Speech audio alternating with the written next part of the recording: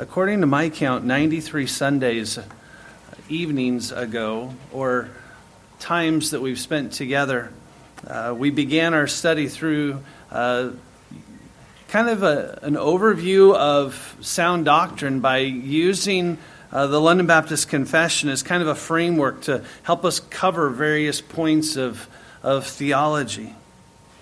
And we come to the last chapter, and fittingly, the title is Of the Last Judgment. Look on the screen at Acts chapter 17, and really, if you have your Bible, you could turn there, because this is kind of really a key text that covers much of what we're going to cover this evening. But Acts 17, think about the context. What is taking place in Acts 17? You remember? Kind of one of those pinnacle, mountaintop moments in the book of Acts. Mars Hill. Yeah. And so as Paul is speaking there, he is bringing truth to bear. And as he says these things, often we speak of Acts 17 as, well, that's where we just need to reason.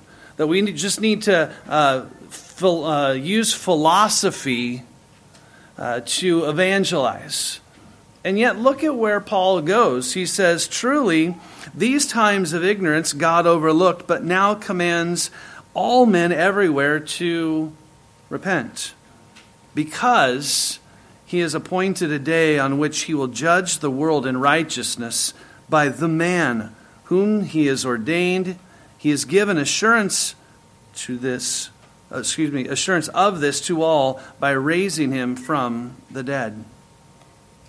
Look at paragraph 1 in the confession. God, meaning God the Father, has appointed a day wherein he will judge the world in righteousness by Jesus Christ, to whom all power and judgment is given of the Father, in which day not only the apostate angels shall be judged, but likewise all persons that have lived upon the earth shall appear before the tribunal of Christ, to give an account of their thoughts, words, and deeds, and to receive according to what they have done in the body, whether good or evil. We see, as we read in Acts chapter 17, that God has appointed a day. That it is not up for the roll of the dice, that day has been appointed. It has been appointed since time began. And it was appointed by the Father. The word there in Acts chapter 17, he is appointed, it literally means fixed or established or to stand. In some contexts, it's used to specify contractually that there is something that is required and it will happen. Somewhat of an agreement, a guarantee. And he has appointed a day. We think of the scripture that speaks about, do not think that the Lord is slow, that he will not let the guilty go free, but there is a day of judgment. And it is a day that only he knows. Jesus says in Mark 13:32, but of that day and hour no one knows, not even the angels in heaven nor the Son, but only the Father. It is a day that has been appointed. It is a day that the circumstances of life do not change it. When it is, just ask Harold Camping, right? There's been many predictions, but we must always be cautious to try to pinpoint a day. I would argue that every generation has said, this is the generation that will come. And many of the things in the last 80 years that have happened with especially a lot of emphasis on prophecy and end times, we can see the time, the clock is ticking. In one hand, we must live as though Christ is coming today, to be ready, to have, as the virgins that were ready, to have their lamps trimmed and ready. for it is an imminent return. But at the same time, we do not know when that is. But it is a day that has been appointed, and it has been fixed in eternity past by the Father. The means by which that day will come, there will be a judgment, and that judgment will come through Christ. Again, look at Acts 17. These times of ignorance God overlooked, but now commands all men everywhere to repent, because he has appointed a day on which he will judge the world in righteousness by the man. Many translations capitalize man, because who is that speaking of?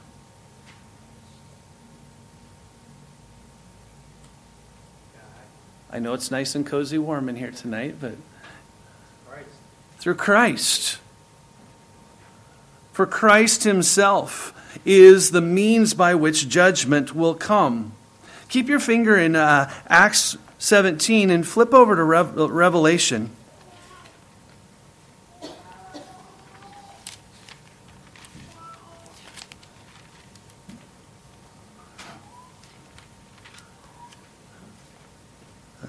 A week ago, at the G3 conference, Vodi Bakum preached from Revelation 7. It was a wonderful message. But notice verses 9 and following.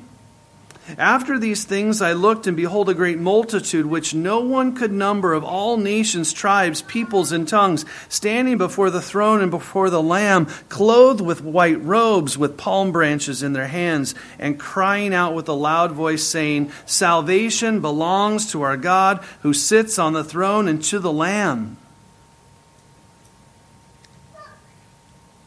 All the angels stood around the throne, and the elders and the four living creatures fell on their faces before the throne and worshipped God, saying, Amen, blessing and glory and honor, thanksgiving and honor and power and might be to our God forever and ever. All glory, again, verse 10 says, belongs to God who sits upon the throne and to the Lamb. Who is that Lamb spoken of? Christ himself. And what do we see earlier in the chapter? Who is worthy to open the scroll? And what is the answer? Christ. But think about, what is that scroll in Revelation? The scroll in which the seals will be released or will be broken away, and each of those seals is what? Judgment. That Christ himself is the means by which judgment comes. That the scrolls will be opened up. As John says in John 5:22, for the Father judges no one, but has committed all judgment to the Son. And then verse 27, and has given him authority to execute judgment also, because he is the Son of Man. Again, sometimes we look at the book of John and say that, and the book of Luke, where we see the title Son of Man, that is not speaking of just his lowly humanity, but his deity and his authority. Acts 10, verse 42. And he, meaning God, commanded us to preach to the people and to testify that it is he who was ordained by God to be judge of the living and the dead. Christ himself will be the one who brings judgment. And notice the means by which it comes is through Christ, but how it is brought about in righteousness. Righteous, you could say, does what is right. And there's only one judge who can ever do completely what is right. For every human judge is fallen. They will make wrong decisions.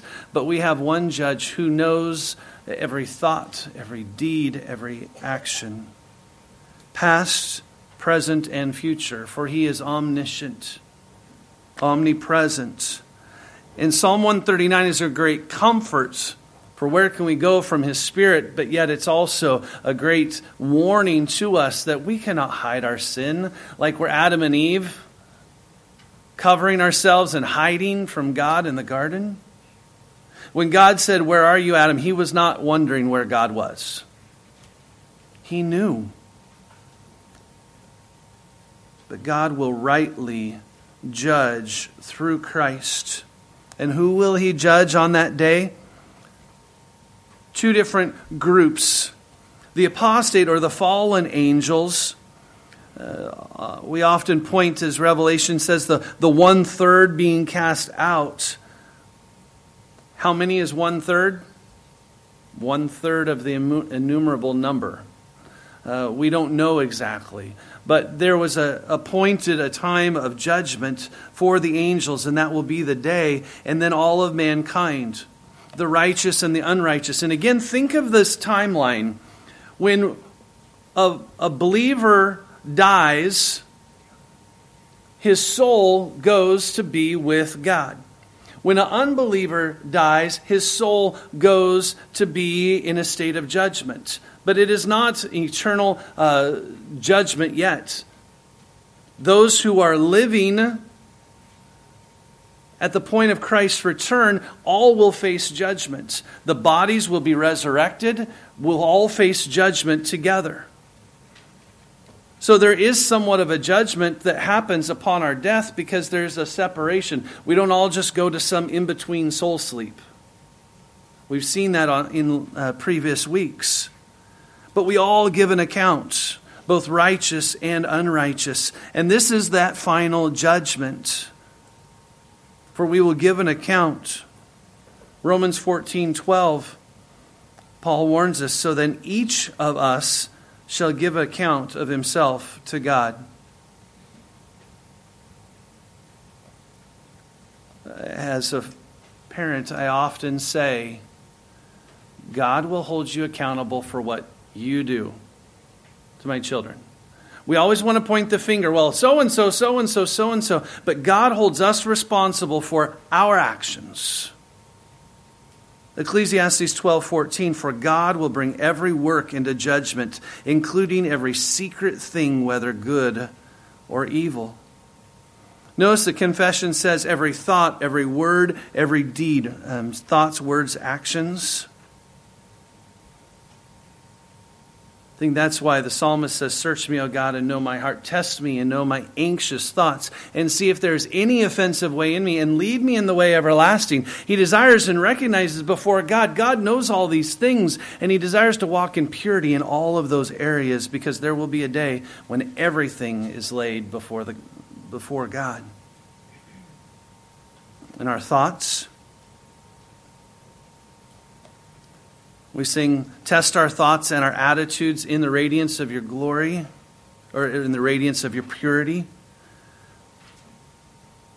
But also, let us hear Jesus' words in Matthew 12:36. But I say to you that for every idle word men may speak, they will give an account of it in the day of judgment. I was really challenged when I was reading a book by Tony Reinke entitled 12 Ways Your Phone Has Changed You.